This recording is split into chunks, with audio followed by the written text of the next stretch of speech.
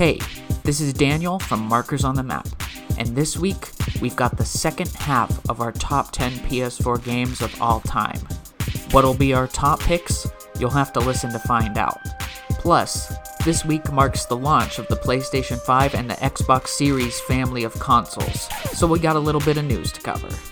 Don't forget to check us out and follow us on Twitter at Markers on the Map, and thanks for listening.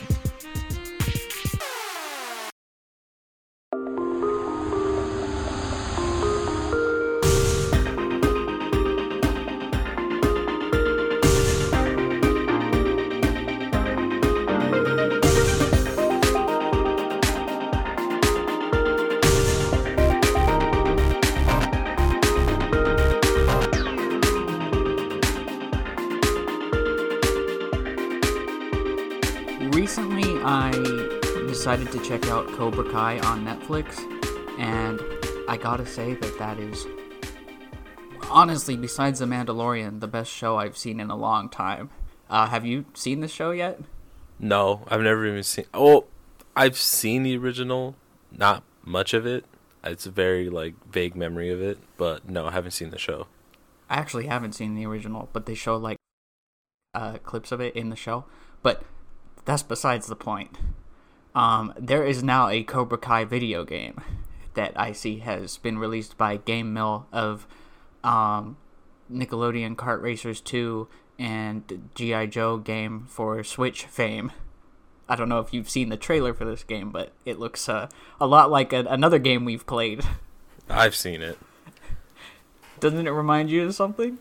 It reminds me of a certain basketball player that had a game in the 90s, and then it had a remaster, or I guess a reboot, 2015? Something like that. We're, of course, talking about Shaq Fu, a game that used to be a fighting game, but then got turned into a beat-em-up, but should have been a fighting game. I stand by that. It was alright, but it should have been a fighting game. The beat-em-up is pretty good. I don't know. I like that it's a beat-em-up more than it's a fighting game. There's not a lot of fighting games that can beat Tekken, Street Fighter, or even Guilty Gear or anything like that. So I think a beat 'em up would have been better. That I can see that argument, but at the same time, there's other beat 'em ups like Streets of Rage 4 that came out, or I don't know. This Cobra Kai game, I'm mildly interested in it. I mean, I don't know if I'd pay full price for it, but I'm mildly interested. Maybe in the future I'll check it out. It's only a matter of time until they do a remake with Jaden, and it's a TV show about the kid that he beat up in that one. The cycle continues. Come on, originality, let's go! So, this week's episode, we are actually recording a day early because tomorrow is PS4 launch day. So we wanted to make sure that we have the episode all finished up, and hopefully we do get our PS5s on time. I think I said PS4. I meant PS5. So we're doing that top 10 countdown thing we've been doing. So today you'll hear about our top 5 PS4 games, each of ours. And of course, this is a new episode of Markers on the Map, a gaming adventure where old and new collide in a vast open world where we have top 5s, news, rumors, and other stuff. So I'm Daniel as always, and I'm here with Robert. How are you doing today? I'm doing alright. It's getting a little bit colder where I'm at, so have to wear jackets and be warmed up and not get the common cold, because I hate having colds. Oh yeah, definitely. I've been bundling up a bit more in the morning too, because it's been 30 degrees on some days. Yeah. So we are in the process of waiting for our consoles to arrive, basically. So I've been, like I said last week, finishing up loose ends, tying up loose ends with other games, and I've been playing No More Heroes, like I said. And I gotta say, before we get started today, No More Heroes, the first one, is such an exhausting game. I don't know if I'm, on board with it. I finished it, but I'm just very exhausted by it. See, when you kept asking, or you kept telling me that you were playing No More Heroes, I thought it was 3. I was like, oh, they already released a third one, but then I realized, oh, he's talking about the first one, because they did release the first and second one on the Switch when they announced, or I don't think they announced it, they just dropped it. Yeah, it was a shadow drop during the last Partner Direct, but man, I rented this game back on the Wii, because when I was a kid I had to rent a lot of games, and I remember thought it was really cool because we had a lightsaber game for the Switch or for the Wii finally, and I remember not being super impressed by it because it was very hard, and after every level you had to go do some, menial task like mowing the lawn or picking up coconuts and taking them to a vendor or something, and then you'd raise money to fight the next boss battle.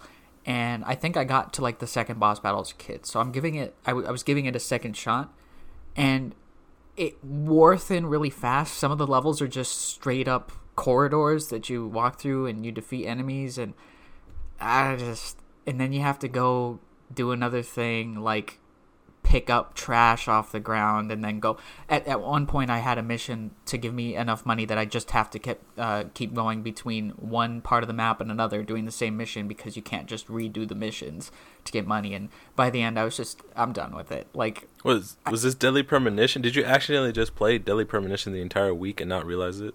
Dude, I was thinking about Deadly Premonition 2 when I was playing No More Heroes, and I was like, you know what, there's only room for one kind of quirky game like this per year. And honestly, Deadly Premonition 2 had a lot more charm to it. So, I think No More Heroes 2 got rid of the open world, which, much like Nier Automata, I felt it wasn't necessary. So maybe I'll pick up 2 at some point, but right now I think I'm going to give the No More Heroes Series a break because PS5 is coming. So just wanted to get that out there. I've been exhausted by a video game. Back-to-back 2 weird games like that, I feel like it would be exhausting to play those.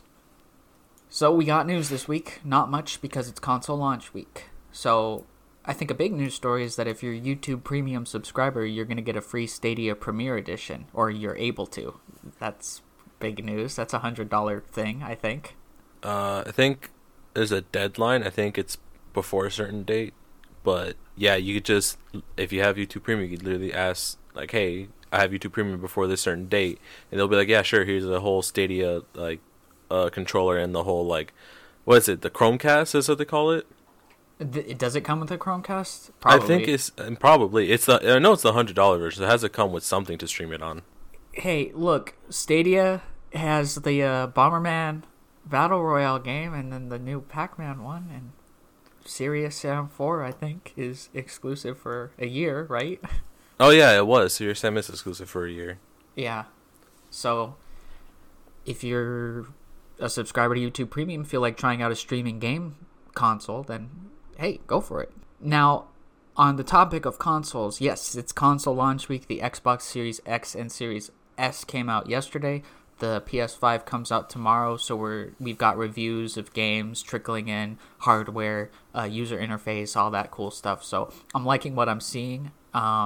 Series X load time should be comparable to games with PS5 updates or PS5 games themselves. But I was going to bring up launch titles.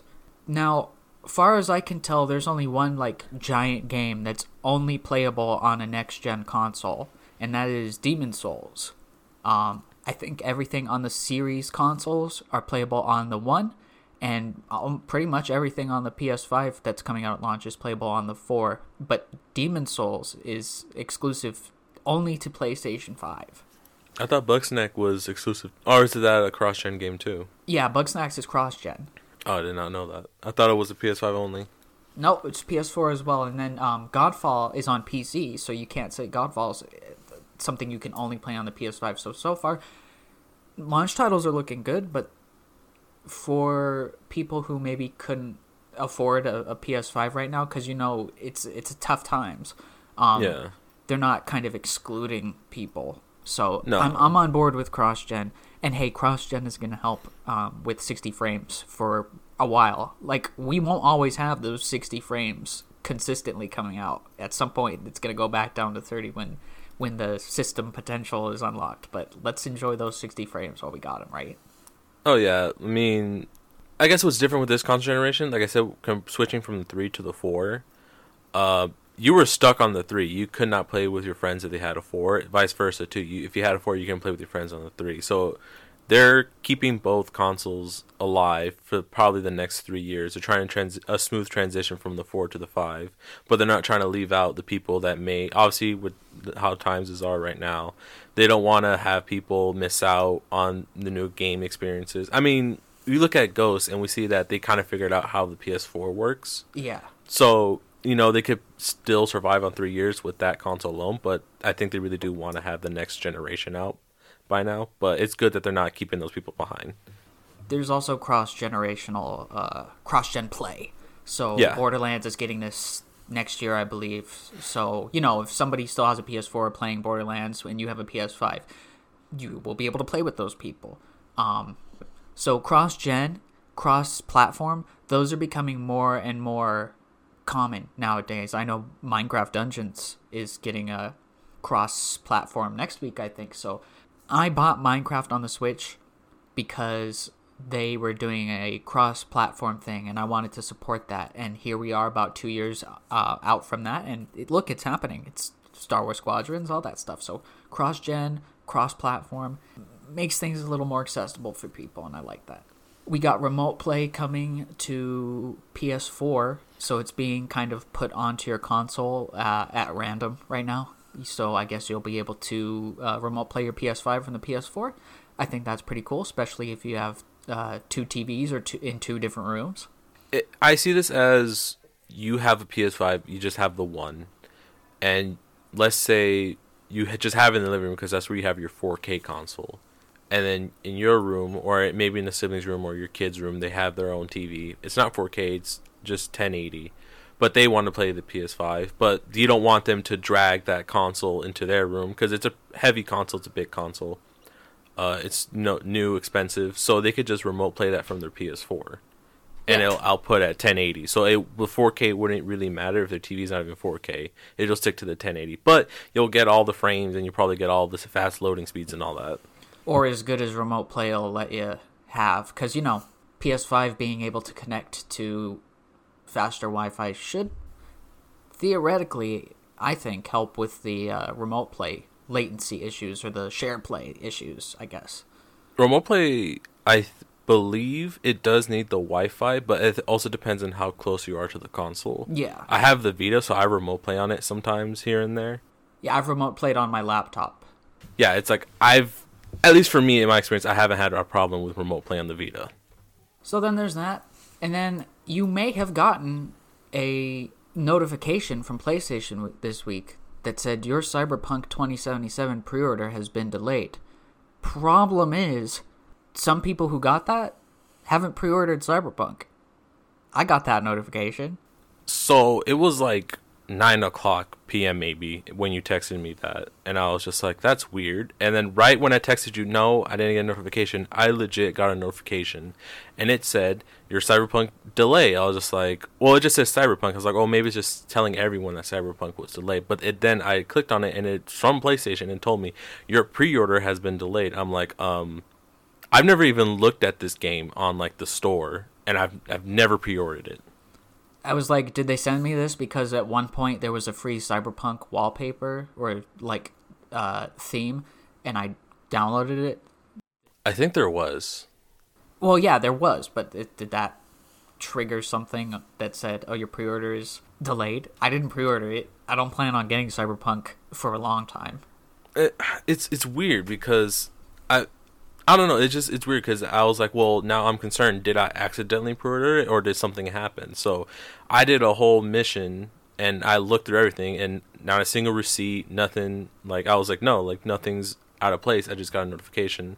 So I took to Twitter to see if other people, how you told me that people on Twitter were saying it. I took to Twitter and yeah, there was other people saying like, I've never pre-ordered this game. Why am I getting a notification? But Sony has yet to acknowledge this, or even like I would say big like Twitter pages were to acknowledge that some people were getting notifications. Examples like Wario. I feel like Wario's kind of on weird things like that.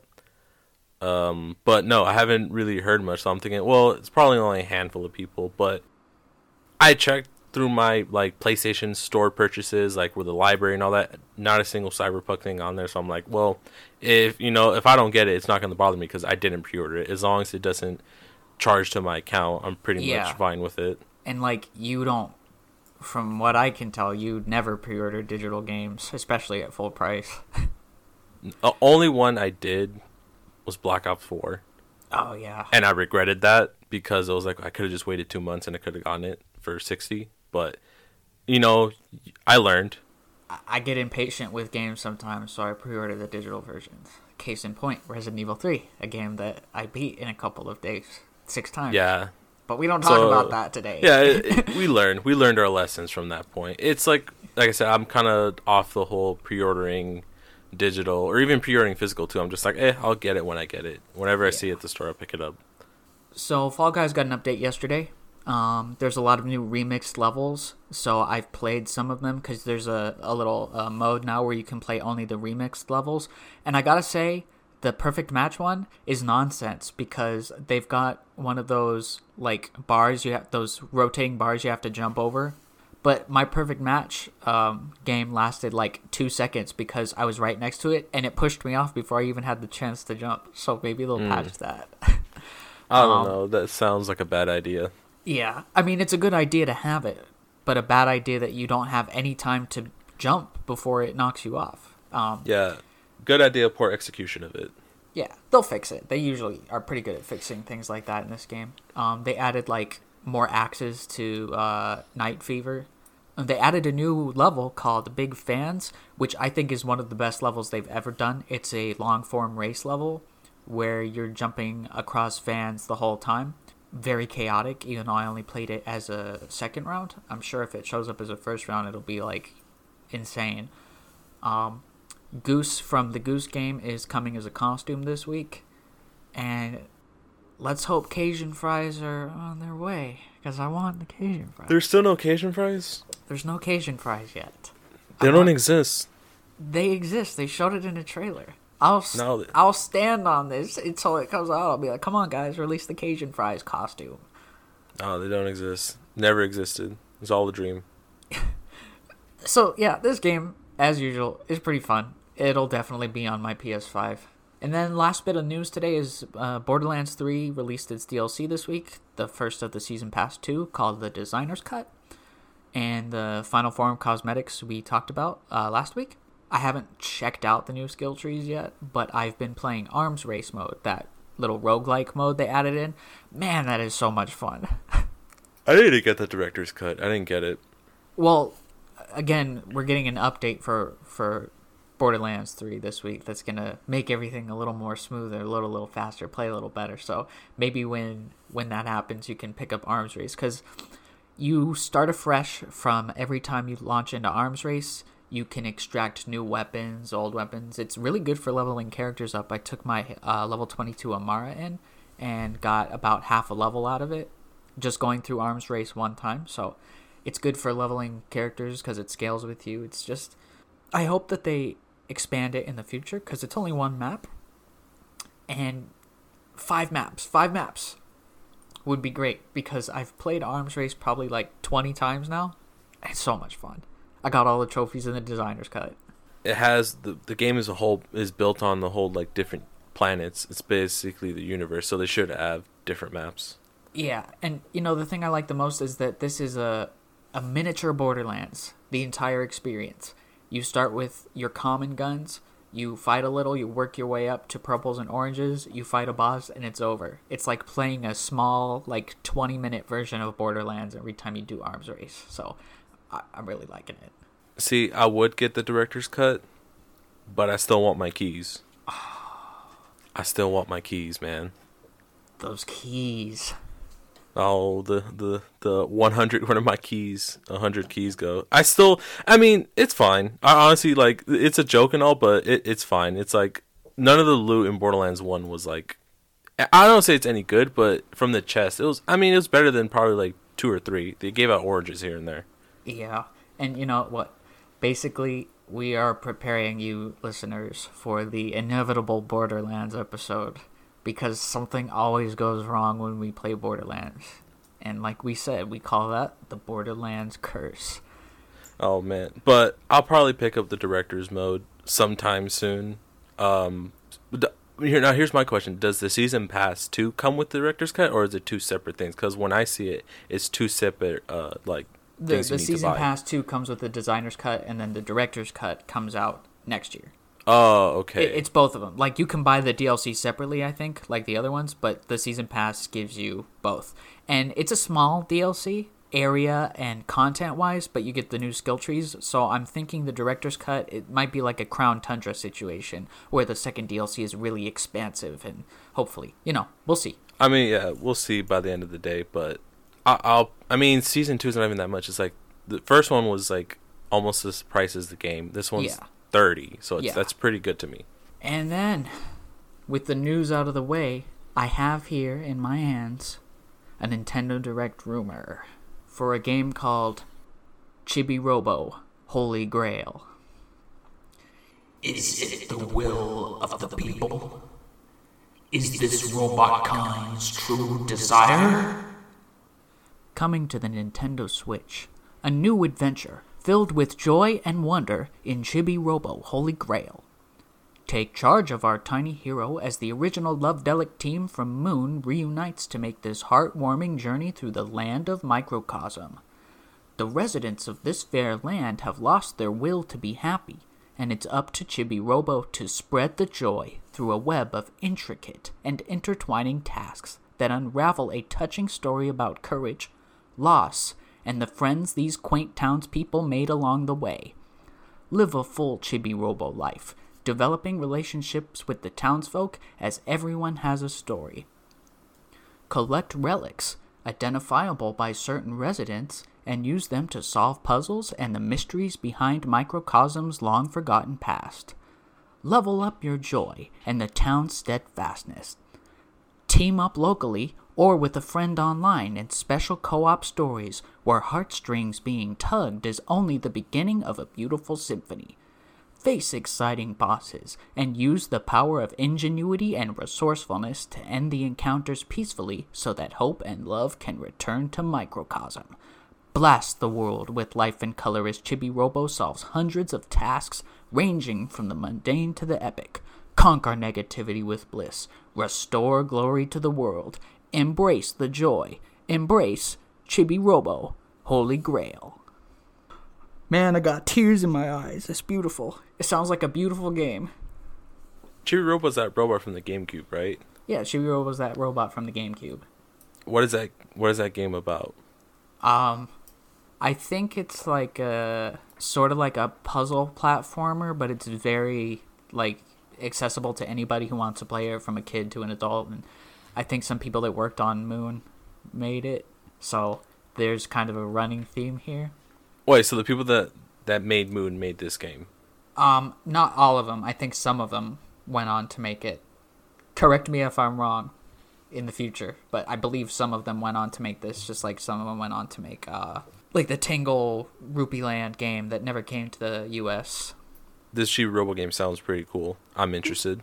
It sounds like a little chill, relaxing time. Such emotion. It reminds me of a commercial for a game that we'll be talking about here pretty soon, where there's like a town or city that's being flooded, and it's like a reverse flood, and everyone's panicking. There's flooding in the city, and it starts like reversing, and then all of a sudden it turns into a gentleman's tears as he watches Daryl from The Walking Dead cradling a baby. Have you seen this commercial? I saw this at a movie theater last year, a commercial for this game. Probably. I've probably seen it. Weird commercial. But I like it. And with that being said, ladies and gentlemen, our top 5 PS4 games. Now, these are some of the greatest games ever made. For me personally, my greatest game ever made is on this list here today. So we're going to go ahead and get started with our top 5. Coming in at number 5 for me is Marvel's Spider-Man. Now, I think we'll see, but we probably have different opinions about this. Mm-hmm. So it was a struggle to do a couple of these in this order, but Spider-Man is absolutely the most fun game I've ever played. Now, it is only number 5 for me.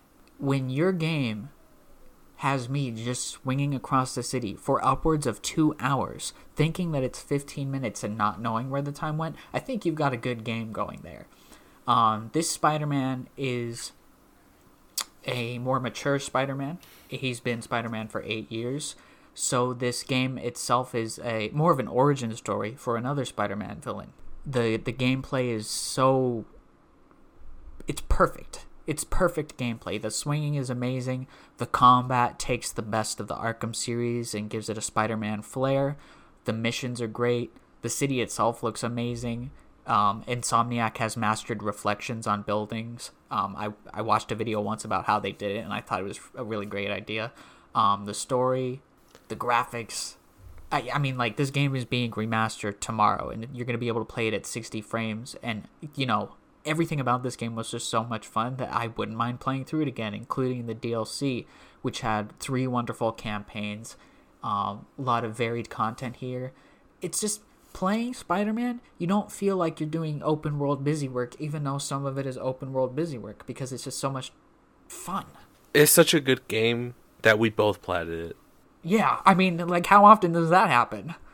It's not a difficult plat to do because you can just play the game and not really do things like, I gotta collect 100 of this thing. Like, no, you can play the game and just do every side mission, every side quest, and you'll get the plat. It's not a difficult plat to get, but it's an entertaining, achievable plat that you'll feel good of getting. Yeah, and actually, thinking about it, all of my top 5 I've gotten the plat in that I'll be talking about today, which tells you something, because getting the platinum is a lot of times an undertaking. Like, it's not an easy thing to do all the time, but these are such great games that Spider-Man at number 5, I gotta say, it was hard to put it at number 5, but when I look at the other 4, I'm like, it's gotta be number 5. So Spider-Man is my number 5. What's yours?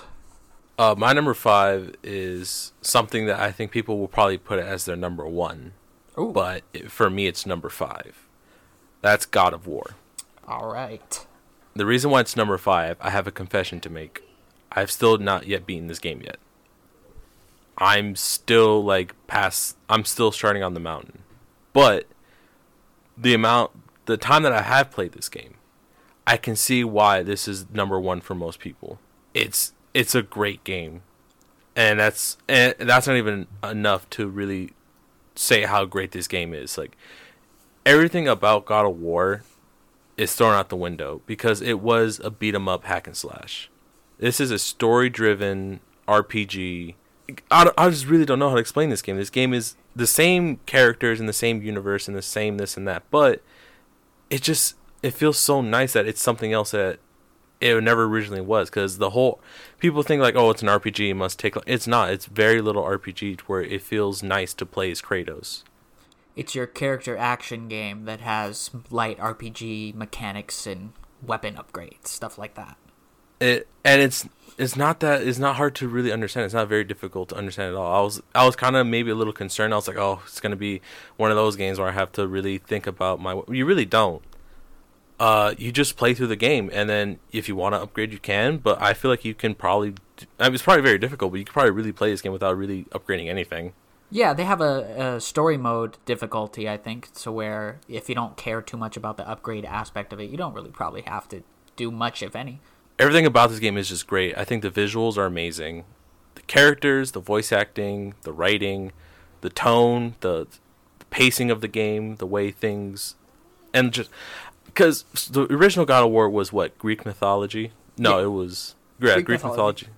This is Norse mythology. So... Yeah. It's weird because you're like, it's a reboot, but it's really not. It's not a reboot at all. It's a soft reboot. But I know that this game has mega spoilers, which I will not spoil it because I can't even spoil it. Like I said, I haven't even finished it. But even if I did finish it, I wouldn't spoil it because it's that good of a game where you don't want to spoil anybody about it. I know you're waiting for the PS5 to play it at 60 frames, but man, I cannot wait for you to finish this game because by the end, it is absolutely nuts. I'm surprised that it's not already 60 because it's like I said, it's already gorgeous. I just think one thing I've always thought about this game is just how gorgeous it looks. With all this chaos that's happening, it still has a pretty tone to it. It's not like browns and grays. It actually has colors to it. Yeah, it's a vibrant nice vibrant world, and like the weight of the combat, it feels every swing feels meaningful. Throwing the Leviathan axe and calling it back gives such a good feedback to the player. I think that it's probably the best weapon this generation. It's one of those games where I was like, I understand why this is people's number one choice. It's only number 5 for me, but that's because I haven't finished it yet. But even if I were to finish it, there's just one game I just don't think I can put it above. Like, I can't put that above it. That has to be number 1 for me. But I can see why this is people's number 1, and I eventually will finish it. I think the load times is what kind of bugs me a little bit too. But since, like I said, the PS5, the frames and load times, that should be no problem. And of course, we are getting a sequel next year. I believe it was announced for next year. Yeah. Which is good because this game needs a sequel badly, especially after that stinger at the end. So, yeah, God of War, that is a really... I know it was on my honorable mentions. Also a hard thing for me to do is put that on the honorable mentions, but man, what a great game. I mean, I like the side characters too, like the two dwarves, the brothers. Oh yeah, they're great. I love them. They're funny. Is this on the PS Plus collection? I think so, yes. Yeah, so you have no excuse, listeners, to play God of War on your PS5 if you get one, because it's going to be free on Plus. And yeah, 18 games in total, I think, are on the Plus collection from launch. So it's real exciting for people that haven't gotten to try God of War yet. So, number 4. We're getting to the really big games for each of us here. Number 4 for me is Death Stranding. That game with the commercial where Daryl from The Walking Dead is holding the little baby. Now, Death Stranding for people is probably a divisive game. It's from Kojima, who we know from Metal Gear Solid and, Zone of the Enders. Death Stranding is a game that you learn to play and you learn to love.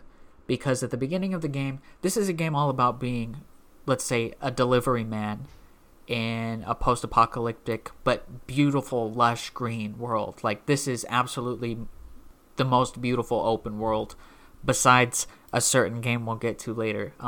Because I like the color green, and most of the stuff in Death Stranding is like green and overgrown. So it's the best looking like apocalypse that could possibly be. It's a beautiful apocalypse, yes. That's like the first I've ever heard, but I could see that. I've seen some gameplay of it. Yeah. So you are in charge of delivering packages to people who live underground and in shelters and stuff. And basically the conceit here is that there is rain in the world of Death Stranding. Now, the plot is very convoluted, complicated. We won't get too much into the plot here.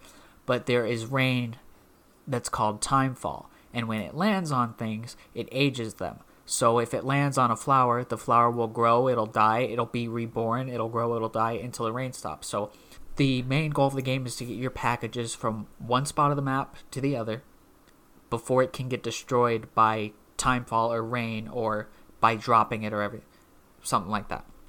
So you've got to master balancing your Sam Bridges, played by Norman Reedus, balancing on the rocks, climbing, using ladders to get across areas, building bridges to get across areas, driving trucks or bikes sometimes if you have too much things to carry on your back. And you are helped along by connecting online by other people who have set out ladders or bridges or anything like that. You can share items with people. You can take items from people. You can leave items for people. And you can rate each other. You can send likes and everything. So it's kind of like a miniature social network in the realm of the game. But the moment-to-moment gameplay for me of just walking around a beautiful world, climbing rocks and finding the best way to get from point A to point B is like really chill and relaxing. And it didn't grab me as much as at first as it did early in this year when I did my platinum run. But it's just, there are just moments in this game where I just liked being in the open world, driving around in one of the Bridges trucks and making a delivery. I was never feeling like bored. I was just feeling relaxed, and I think that's really important in a game like this. Now, there is some combat. It's very rare. and a few combat-based chapters that are more plot-related than anything. But this is really just a story about connecting networks to the United Cities of America and just having a good time traveling along like we said, a beautiful apocalypse set to a story that is urgent and weird and out there and crazy and full of like otherworldly creatures, or they're called BTs, like shadow people that come from other dimensions that they call beaches, and it's all weird, but the gameplay is really what did it for me with Death Stranding. I think we've established what this game is really. It's called if there's a will, there's a way. Oh, absolutely. I have driven those trucks in this game up like sheer mountain walls because I said, look, if you can do it, Death Stranding just gives you so many opportunities to do things that are absolutely impossible, but because this is a game, you can pull it off if you have enough perseverance. I mean, it's just, I've seen some gameplay of it. I think what makes me laugh is when you fall and all your packages. The examples, it falls down the river, so now you have to go collect them. And if they take enough damage, they're like destroyed. It doesn't even matter if you collect them. It's like they're destroyed. It doesn't matter if you turn them in. Once they're in the river, if you don't have the sticky gun, it's over. You may as well just restart the mission. And even the sticky gun, like, grabs the packages, but it'll fling them behind you and they'll get broken anyway. So, like, when things go bad in Death Stranding, everything goes bad. Like, this is a game where you have to learn how to balance your Norman Reedus while you walk. Make sure you don't trip over any small rocks until you get better items or better stability. Like, your stability can increase. You can get better boots, better gloves. You can get heating pads so you don't freeze in the cold. Man, there's a mountain that you climb like 100 times in the snow, and unless you have a network of, if you don't have enough zip lines scattered around, you have to like trudge through the snow. But then there's like leg attachments that skeletons that you can put on that'll help him move along better in the snow. So I don't know, man. I still think you need to play this at some point. It's gonna be on sale pretty soon here for like $20. So oh yeah, Kojima. I'm very interested. I know Kojima's probably like one of my favorite directors. And I haven't spoiled the story, but we're going to need to do an episode on every single game we're talking about today at some point. Oh, yeah. It's like, don't want to spoil too much, don't want to talk too much, but I'm very interested in Death Stranding. I know it's one of those, either you love it or you hate it. It's one of those, you just have to give it a shot. Exactly. So what's your number 4? My number 4 is a little game called Borderlands 3. Oh, the highly anticipated sequel that we were waiting for since like 2012, because even before then, before we even knew each other, like 2 was great, but I was like, man, I wonder how the third one would be. And Borderlands 3 came out last year, about a year ago. It's like, it already had September, I believe, right? It already had its anniversary. Yeah, it was September like 19th. So Borderlands 3 had its anniversary, and for a whole year of mayhem with the season pass, 4 DLCs, the characters. I think what's so great about Borderlands 3 is it's the Borderlands 2 at its best. It's Borderlands, at its peak because they know how the game should work. They've listened to the fan base. They've added things to it, such as, example, the slide, or even like cliff grabbing. Like, you can grabbing the hop over. Yeah, it's like all those things that you take for granted that are not in 1 or 2. And after you play 3, I sometimes would go back and play the first or second one, and I'm just like, I don't know how I played this without those little details. Oh yeah, you start to miss the improvements that 3 had when you go back to the old ones, which is a testament to how good everything in 3 has been. Yeah, and I think the art style is the best here. The characters, I honestly thought, like, man, I don't think they can outdo Borderlands 2 main characters. There's like 1 or 2 I feel like they can outdo, but I think as a whole, the whole group, this is probably like the best like Vault Hunters that they've made. And it did justice to the characters from 1 and 2 as well. Like, it did pretty good justice to him, especially with the DLCs. Krieg got a fully fledged DLC all to himself. Gage was back. Zero and Maya were part of the story, and then Axton and Salvador are the hosts of Arms Race in the new DLC. This is a game where it's not like one story is a one and done. Like, this is a continued universe where characters will come back. Things have consequences, certain things, happen that will affect the next game. It's not one of those games where your choices have an effect. It's just the story itself. They don't forget what they've, I guess, written before in the past. Like, after 3 games, two mains in the series, and then sort of 2.5 with the pre-sequel. Yeah. They kind of established that this is a universe that they're trying to make and to expand. And then we see, coming off of pre-sequel, the characters in this one are the most developed that they've ever been in the Borderlands series, because they engage in conversations with the characters. There's tons of dialogue for all 4 of the playable characters, and you just see a more natural feeling story in this one. Yeah, it's like, I'm barely even just talking about the little details. This game is so much more than that. It's probably my favorite looter shooter. Absolutely. I spend hours on Borderlands. It's my most played PS4 game. It's also my most played game of all time, and it's only been out for a year. This is a game that I'm not trying to say so much, because it's like we want to discuss this more down the road, but it holds its place at number 4 because the only problem I could say with it is the load times. And that's not because of the game. That's because of the hardware it may be on. It may be limited to that. And also, I think, and we said this, they should add so much more side missions or an arms race mode or certain things like that.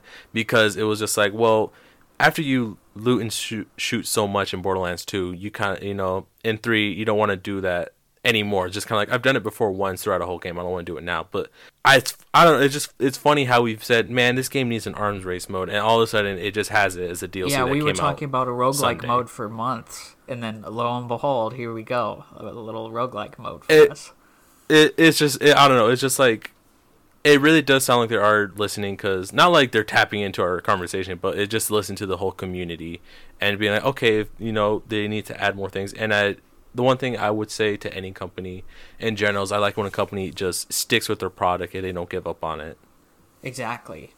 And it seems like the people that are developing for Borderlands 3 at Gearbox, the people that have done the DLC, like they have the Borderlands show where they have the people who are developing the add-ons, seem like they really care about, variety, making things interesting, adding new skill trees, new modes, new missions, new stories. So, it's. I don't know if they'll ever do a Season Pass 3. I think they should, or at least add more arms race mode. But just the amount of fun and joy that this game has brought me, despite all our little complaints and everything, we actually really do love Borderlands 3. Oh yeah, I feel like they should stop doing seasonal events. Eventually, at one point, they should just have all events ready and available right then and there. Oh yeah, that'd be cool. And have little free DLCs like how 2 had with the Marcus Christmas one, Yeah. and then Thanksgiving one. Those were kind of mini DLCs. They're not full-fledged DLCs, but they were included, and those are really fun. And I really like how Borderlands has not become a live service, because I think that would take some of the fun and soul out of it by turning it into a service-based game. This is something where once you have that content, you can play that content as much as you want. You can grind for weapons to your heart's content, because it's not a competitive online thing. This is straight up PvE. No nonsense. Just run and go play some Borderlands. Oh yeah. I mean, I'm looking forward to Season 2. We'll talk more about this game later down the line, but it sits at number 4, but it, I don't know if they say it could be higher. It always could be higher, but I just think my top 3, I think can beat those games, and they're just my favorite. But it's not a game that I take to a number 4 lightly. It's a very good game that I can put hours in. Well, then I guess it's down the line later already, because my number 3 is Borderlands 3. Oh, what a coincidence. Yeah, Borderlands 3 is number 3 for me. Like I said, my most played game of all time. Let's just touch on characters real quick, since we've talked about Borderlands 3 a little bit already. I'm really into using Moe's, and I really think that she's gotten probably the worst head cosmetics, but now like the absolute best final form cosmetic in head. But like Moe's for me is just, I always liked using, the stackable splash damage with like the Anarchy shotgun, and just having like 15 recurring hex grenades, like crash the game basically for a couple of seconds. And I just think Moe's really fit my playstyle, because I'm just more of like a purist when it comes to Borderlands. I think I just want to go in and blast things, and I'll work with the other characters a bit more, but I've got over 9 days of playtime with Moe's. My characters, I have all 4 of them, but my main is Flak. I know, Flak the robot, he's the first robot, I believe so. Mm-hmm. Unless you count Wilhelm, which he's more machine now than he was human during pre-sequel, but I think he was still human during pre-sequel. Mm-hmm. But Flak is my favorite character. I think out of the final forms of those skins, Moe's is obviously, she's number 1 all the way. Absolutely. Zane actually has a really good skin. I actually like his skin a lot. I made his green, and it looks so cool. I love his skin. It looks like Zero. Even with their headgears, it looks like a Zero head, because they're both assassins, so they're both part of the same, line of. Because it's weird, because you feel like Flak would be more with Zero, but not really, because Flak's more of a Salvador character where he's the oddball out, the same as like Brick and all that, and then Zane and Zero are both the assassins, and his costumes are very similar to Zero's. Obviously, he can't do the whole invisible stuff, but his gadgets, his skill tree, and he's very unique where he can have actually 2 and not have, like, you give up grenades, but he can have 2 skill trees. And then Flak has that fadeaway thing that does so much damage. Is that what you're using when you do those like massive amounts of damage to like Grave Ward? I use fadeaway. Oh yeah, that's really good. So I mean, like we said, not a lot more we're gonna say about Borderlands 3, but it's my number 3 game. What I'm interested in is your number 3 game. My number 3 game was your number 5, which is Marvel's Spider-Man for the PS4. All right. So I remember playing Spider-Man 3, so probably like weird, but I liked the Sam Raimi trilogy. I played Spider-Man 3 on the PS2, and I was just like, oh man, swinging around the city as Spider-Man is so cool. And then I never really played any other like Spider-Man game. I just kind of just like stayed away. It didn't really interest me until this one came out.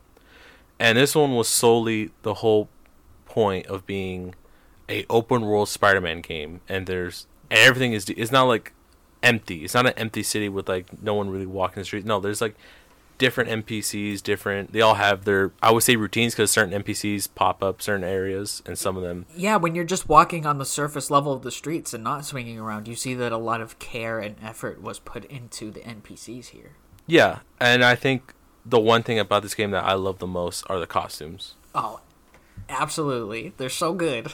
They're great, the costumes, and I love that with the DLC they added more. I have like certain suits that are my favorite, but I love wearing the Sam Raimi outfit. Like I said, I love the trilogy. I grew up on that Spider-Man, so I love wearing that outfit, and I'm glad they put it in. And then with the HD collection, I'm glad they're still putting in more. Like even with this whole like HD 4K remake, they're adding more skins to it. And I can't say it enough, but playing this game at 60 frames is going to be one of those like next gen tearjerker moments. Oh yeah, there's no. I would say it does suck that most people cannot play this. It is a PlayStation exclusive, but it's worth investing in a PlayStation to play this game because it's great.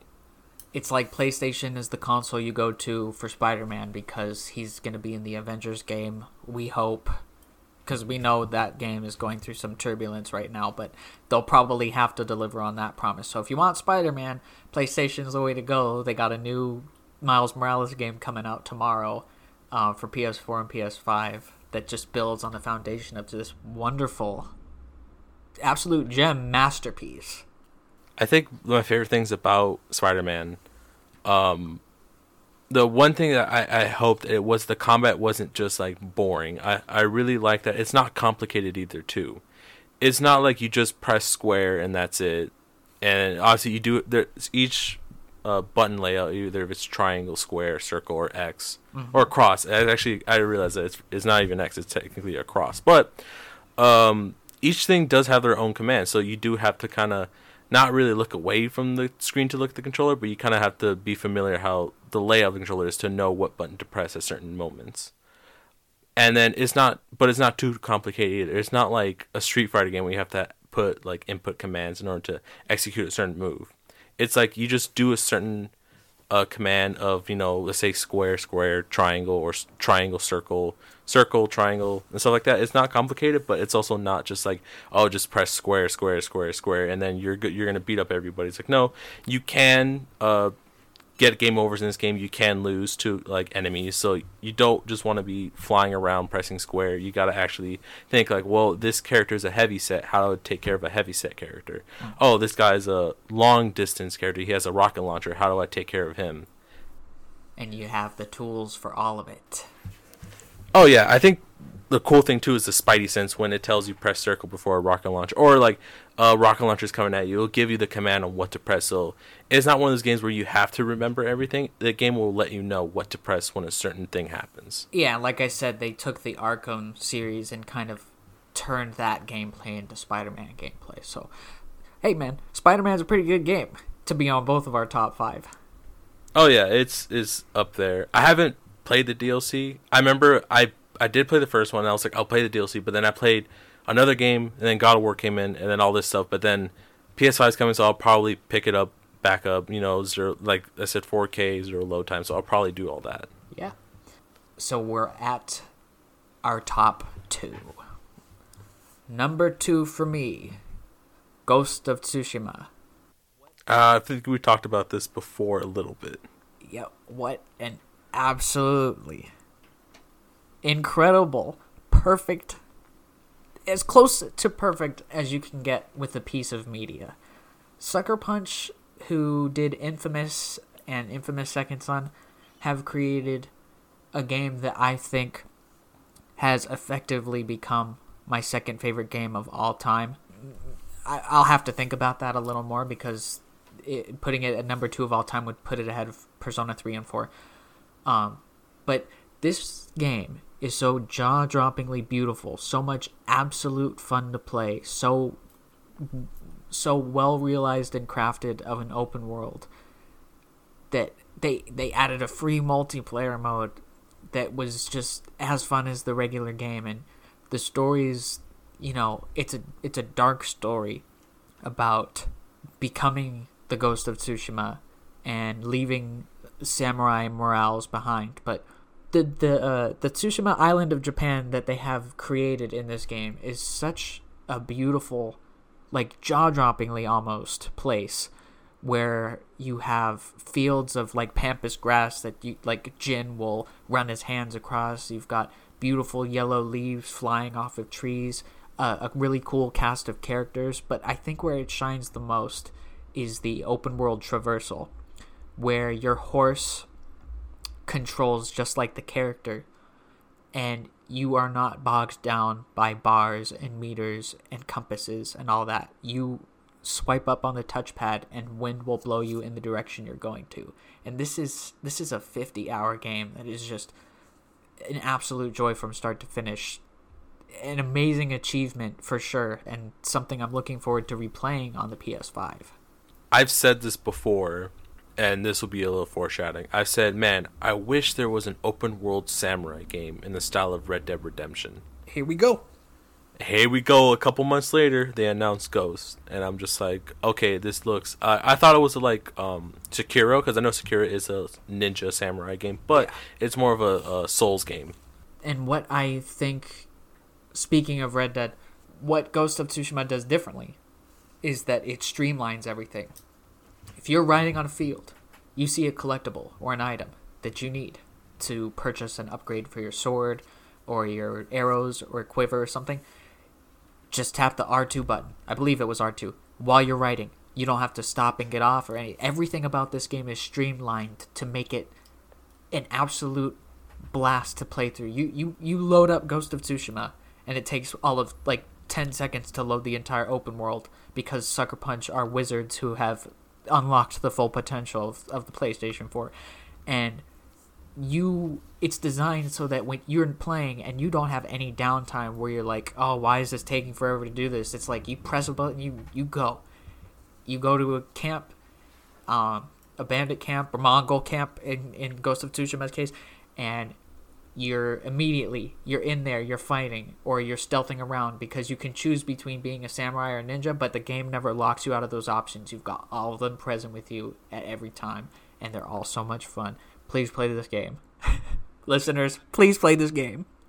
Not only is probably one of the greatest open worlds out there, it's up there, but they just added free multiplayer, and it's actually good. It's amazing. It's like Destiny Strikes if Destiny Strikes 1 didn't have to load, and 2 were this amazing samurai game with literally the best open world action gameplay I've ever experienced, combat-wise. And yes, it's got... Look, I'm a huge fan of sword-based combat, and this is it, man. This is it. This is the pinnacle right now of sword-based combat. Like I said again, I have to confess, I haven't picked this one yet, but like I said, I know it's good. Yeah. And I'm gonna pick it up eventually. I just haven't gotten around to it, but it's one of those games where I'm not gonna forget it, because I know I'm gonna see it like, oh yeah, I need to play this game. I'll get it eventually. Yeah, there's no better time, because 60 frames is happening on PS5, and that's enough to make me want to play the whole thing over again. Oh yeah, I just think with the 4K 60 frames and how gorgeous it looks already with the art style of it, and also talk about this is the last thing. Talk about the options for how you want to play the game. Either colored, dubbed, or you can put it in black and white, and then in Japanese. Yeah, and for the real authentic feel of it, you can change the text to the Japanese text and have the black and white and Japanese dialogue playing. You could play the whole game like that if you wanted to, looking like, say, Seven Samurais or a film like that, a Kurosawa movie. It's even called Kurosawa mode, actually, in the game. So, and I've played with a few, like, an hour or two with this mode on. It's really cool. And they make the audio sound kind of like it does in those old movies, even with the English dialogue turned on. So then what is your number 2? Like I said, I foreshadowed this a bit, but for my number 2 is Red Dead Redemption 2. My number 6. Yeah, which I was a little disappointed that you put that at 6, because I love this game. I do too. I like it. I like I guess the two things that I like, those whole themes of, knights, pirates. I think the two things that I like are Ghost, as in the samurais, and then Red Dead, as in cowboys. Mm-hmm. I really like the whole cowboys, samurai, theme and everything. I will play Ghost at one point, but Red Dead 2 is probably the best. It's probably the only... I don't want to say it's the only good cowboy game, but it is probably the best cowboy game ever. I mean, it's the best one since Red Dead Redemption 1. Red Dead 2... the theme of the whole cowboys and all that, the open world, the details to cleaning your weapons, the customization to your weapons, to your character, to hair length where Arthur can't make his hair longer. You just have to wait to actually let it grow back. And like I said, so much more can go into this game, but we'll just lightly talk about these games. After playing the first one, I was so ready to play the sequel. But now realizing that it's more than what I expected. It's so much more than what I ever expected, because Rockstar kind of shifted. Yeah, it shifted its whole mechanic of, hey, we're going to work on multiple projects at the same time and release them, such as, let's say, Bully, and then their GTA franchise, and then all this other stuff. Now they're more or less no, we're going to have everyone work on a single project at a single time. And once you have that much, I guess, power with every employee, there's so much more they can do. And they went above and beyond with this one. Yeah, like I said last week, it's super realized. It is not a game. It is a simulator through and through. I think the one thing that was great about this game is not just the details to the open world, it's not this and that, but the characters is what make the game. Absolutely. each of the Dutch Van der Linde gang, each character is just amazing. And then the way the story unfolds and it progresses and how things turn out to be, it's just one of those jaw-dropping moments. And I think when you have a part of the game where building a house is a very good highlight, I think you have a pretty good game. That music video where you build the house towards the end. Oh, it's like a highlight to everything. I was not expecting that, but I was very glad that they put something like that in it. I mean, there's characters that you love, and there's characters that you hate, and there's characters that you just despise. That's how good it is, where you actually have a hatred towards certain characters, and you have certain characters you're like, oh man, I wish nothing bad happens to them. And Arthur Morgan that you play as himself is arguably one of the best protagonists in any game ever. It's such a... You grow to love him just as much as you love any of the other characters like Lenny or Hosea, who's also a really great character. Even Dutch has a great personality before, Dutch starts taking his downward spiral. Yeah, like I said, won't spoil it too much, won't get in a lot of details, but it's one of those games where you need to play it for yourself. The only downside, and I think this just in general with Rockstar at the moment, they're not adding enough DLC to solo. They're adding it towards their online. Yeah. And I really wish they added some things to online mode. I wish there was an Undead Nightmare 2. We need an Undead Nightmare solo for Red Dead 2. Because, Undead Nightmare is considered by many people to be the greatest DLC of all time. So, yeah. Hopefully... I mean, I'm not expecting anything to be added to the single player in Red Dead Redemption 2. But you know what? I'm not going to give up hope for it. No, you can never give up hope. But I think with Red Dead, there's moments where I don't even play the missions. I just go out and explore.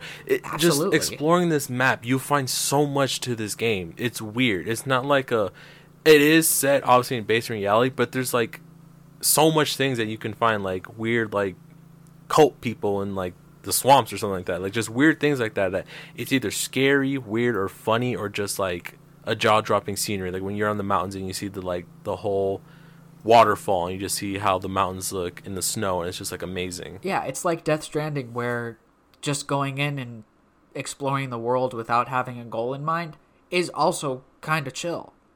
Like the open world is nice enough to be in, to where sometimes I'll go into Red Dead 2 when I had it installed and just gallop around the plains or something, or the forest, and I had a great time doing it. You just put on some music or a podcast to listen to and, enjoy being in the game world. It's sometimes just being in the game world is nicer than doing any of the missions. Oh, yeah. And I think the last thing I'll say about Red Dead 2 and how great it is, I don't know, it's a prequel to the first game, so I just say that enough. I won't spoil it too much, but I feel like my favorite character out of the entire gang was Charles. He was my favorite. Oh, yeah, Charles is awesome. He was the homie to the end. Yeah. And it just feel like you see certain things and you're just like, it ties back to the first one, and then you know how things are gonna go out, but you still want to see what happens. Like, even though it's a prequel, so it's like, well, if the first one says this happened, that's how it comes out to be. But you still want to see what happens. Like, you still want to know what really happened that day, and how Dutch became from this good guy with good intent to, I guess, losing who he was and just being something he should have never be. Yeah. Like I said, I don't want to spoil too much, but it is a prequel to the first one. So if you haven't played the first one, I recommend playing that one first, because after playing this one and trying to play the first one, like I said, it's like Borderlands 3 to 2. There's so much detail and so much stuff that they add to it. You're just like, man, I don't know how I played this game without that. I'm like, you now don't take those things for granted, because it just adds so much to it. So, with that being said, I implores us to talk about our number one. My number one PS4 game of all time is also my number one game of all time.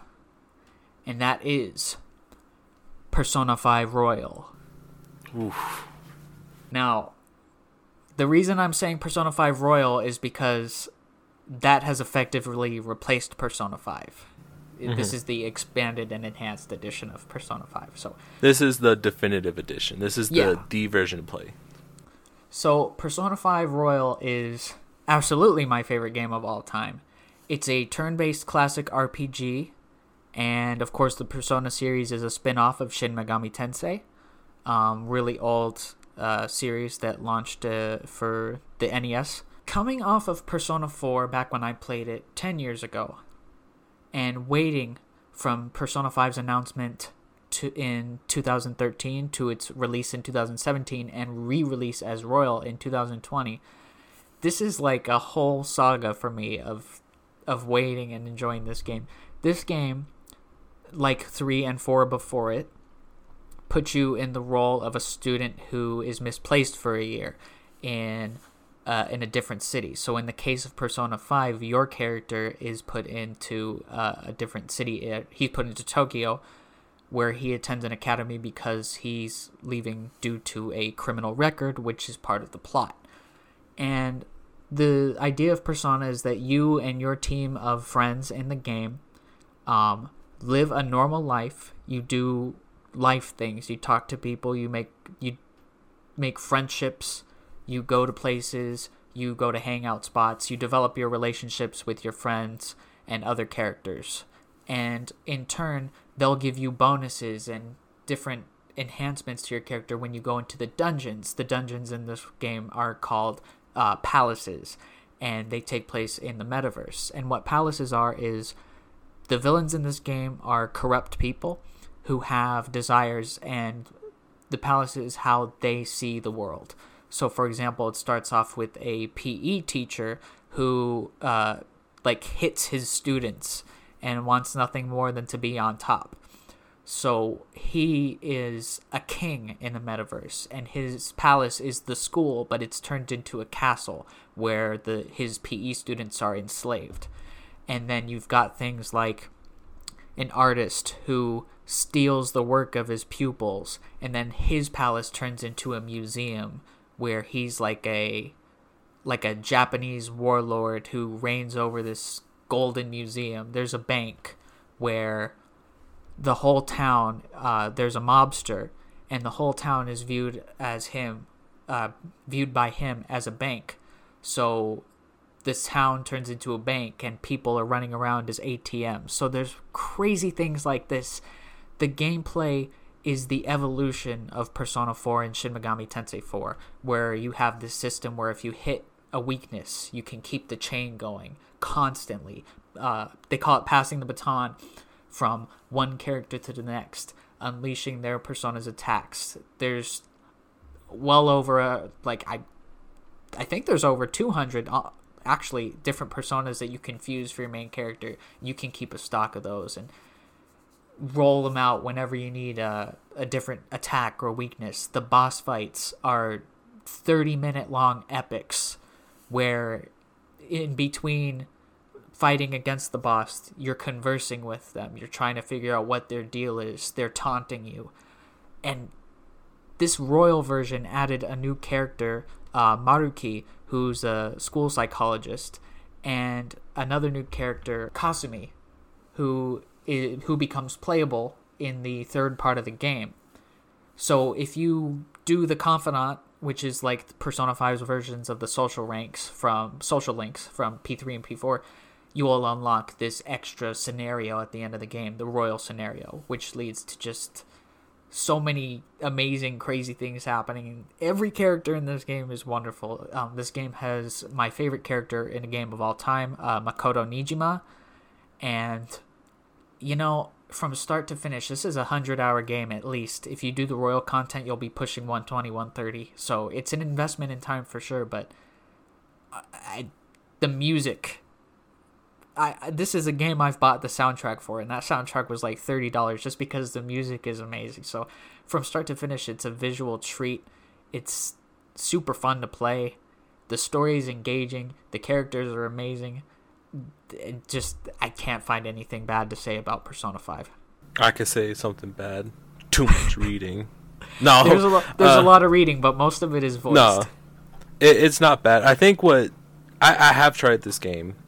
We purchased it. We were both there. I think I just need glasses. I just think that's my problem.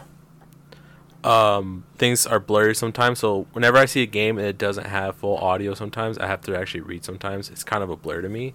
So I'm just like, well, I don't have time to squint my eyes and really stress them out, so I was like, I'll just play something else. But I don't see a problem with this game. But it is, I guess it's an RPG game. Yeah. I'm not really that much of a fan of RPGs. There's like a handful that I really do like.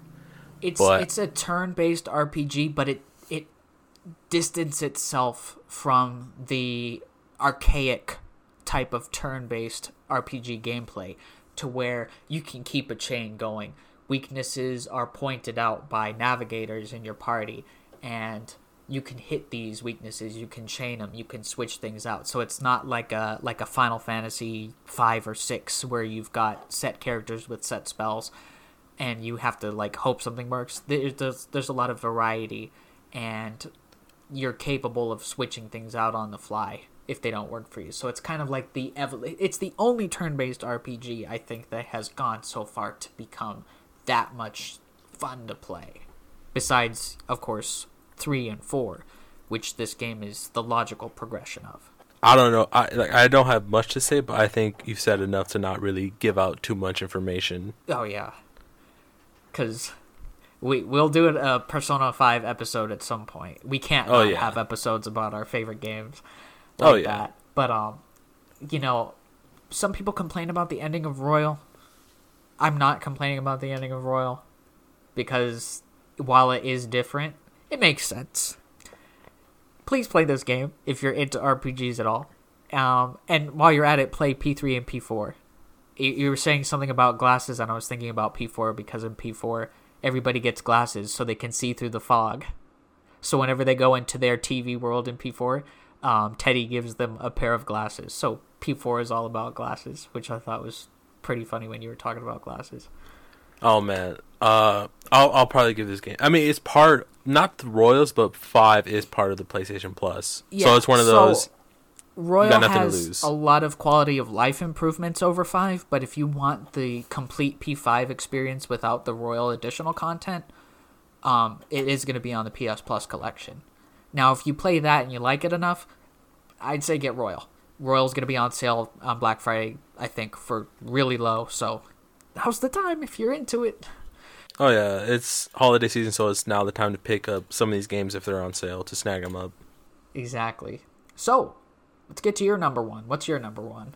My number one is probably not my number one game of all time, but it's up there. Maybe probably top 10. I wouldn't say it's in my top 5. It's in my top 10. Mm-hmm. And my favorite PS4 game of all time, I bought this day one. I played it day one, and I didn't stop playing it until like 3 years after it was released. And that is Metal Gear Solid 5: The Phantom Pain. Another good one. Probably from one of my favorite franchises of all time, Metal Gear Solid. From, say, one of my favorite directors of all time, Hideo Kojima. This game was an open-world Metal Gear Solid game, which, surprisingly, hasn't happened yet. Every Metal Gear Solid game was one of those, you just have, it is kind of open-world, but the more you progress, obviously you can't go back to those certain areas. This one, you can go wherever you want, and missions activate when you walk to, like, if you walk in a certain area, the mission will activate. So, this one, to give a little backstory, this one takes place after Peace Walker, before Metal Gear, the first one, back in, like, the 1980s. You take control as the main character named Big Boss. He had been in an accident from the prequels, I guess a prequel, sort of sequel to not Phantom Pain, the sort of sequel to Peace Walker, Ground Zeroes. So after all that, Big Boss is in a coma for 9 years, and then Big Boss wakes up.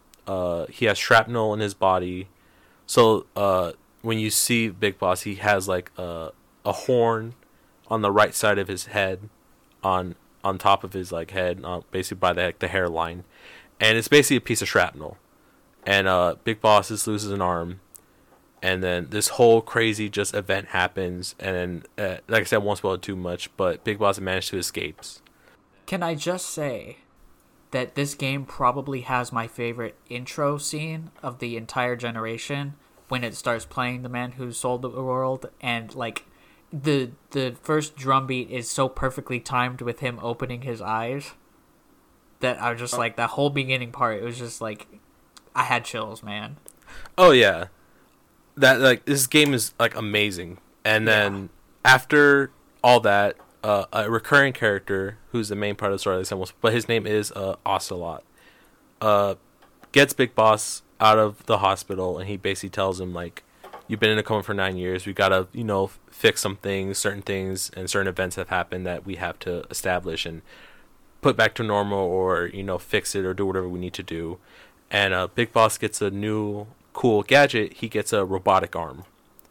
He gets a prosthetic robotic arm that's been teased in Peace Walker, because I think the main villain in Peace Walker had it. And then basically you get it, and it's not just a standard like cybernetic arm. Like, it is at first, but you eventually can upgrade it. Like, certain things you can do, you can send like sonic waves to actually see through walls, and it'll tell you where things are at. You can have one where it's like it's a rocket launcher, so you can literally just sucker punch someone from a distance because your arm will be rocket power. Another one's like you can grab people from a certain distance. It'll basically shoot out, grab them, and then pull them back to you.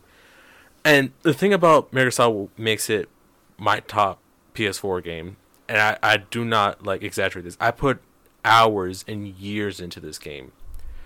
I played this game for 4 years after it came out. This came out in like 2015. Yeah. So I play it here and there, but just how good the combat is and how good the customization to not only the character but the weapons. Well, the variety in general in this game. Oh yeah. So many different ways to approach every single situation. Every single situation. It's funny because I was going to mention this. I don't know what it is with Kojima, but with his games, it's one of those, if there's a will, there's a way. If you can think of it, if you can plan it out, you can execute it. Because either you can go... I'm more of a combat, stealth, like, kind of player.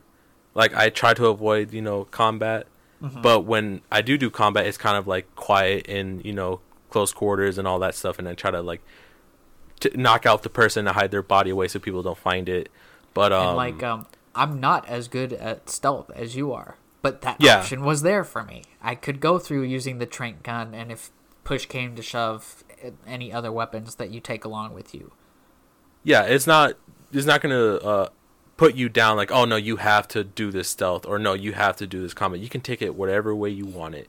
Like I said, if you can imagine it, if you can plan it out, it could be done. It gives you so much options and so much utility to use.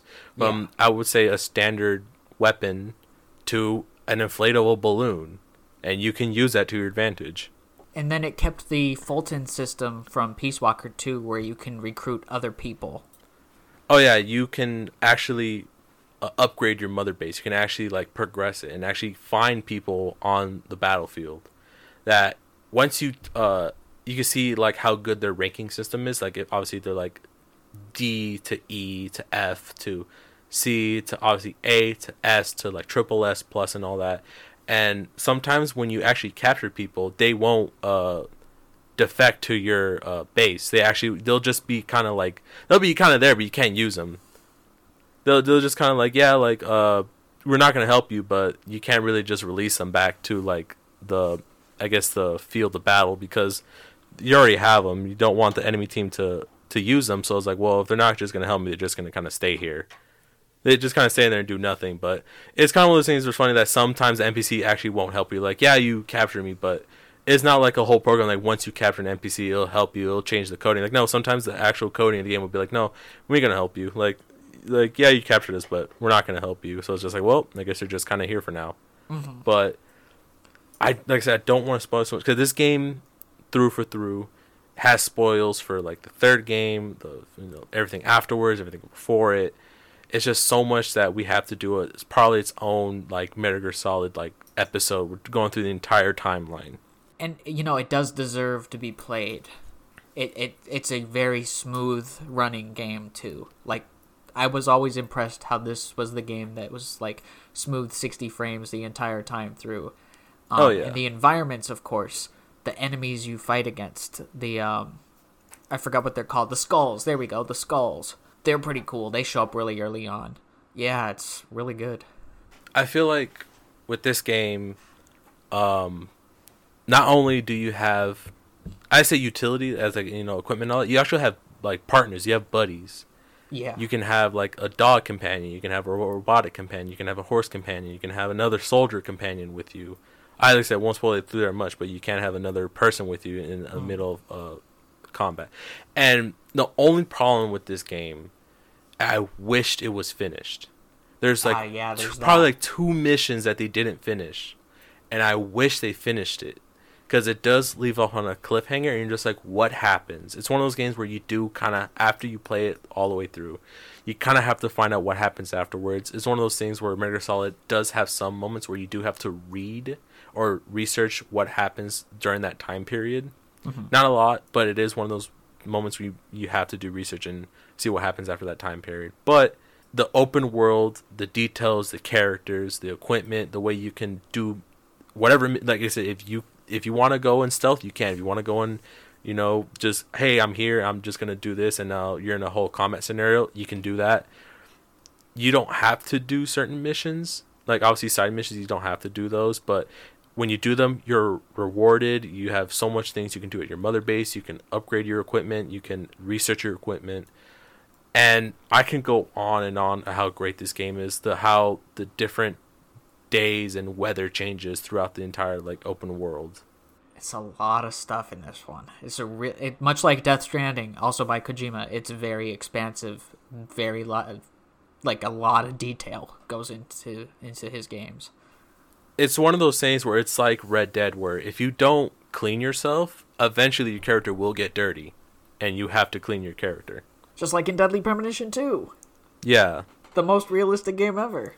It's one of those things where it's like, it's weird, but it's one of those things where it doesn't really bother you about it. It's like, yeah, you don't have to clean your character, but eventually your character will end up not smelling. He'll smell like a dumpster. Yeah, sometimes it's good to get engrossed into a game. Really enhances the game sometimes. Sometimes it doesn't, but every now and then you play a game with a lot of hyper-realism like that, and it's cool. I mean, the music, some of the music they have in that game is great. Some of the copyright music from the cassettes. Yeah, amazing. It's really great. The pacing. I really like the Fox engine. The Fox engine that Kojima produced for these games is really great. I would really love to see the third game with this engine HD, but so would I. Phantom Pain is probably in my top 10 of all time games, but it's probably my top PS4 game of all time. I put even the online. I love the online mode. I just hate they haven't done anything with it. It's just kind of there, but if they were to update it and to add new things to it, oh man, I would play this online mode every day. All right then. I think, without spoiling too much, I think that should be our top 10 list right there.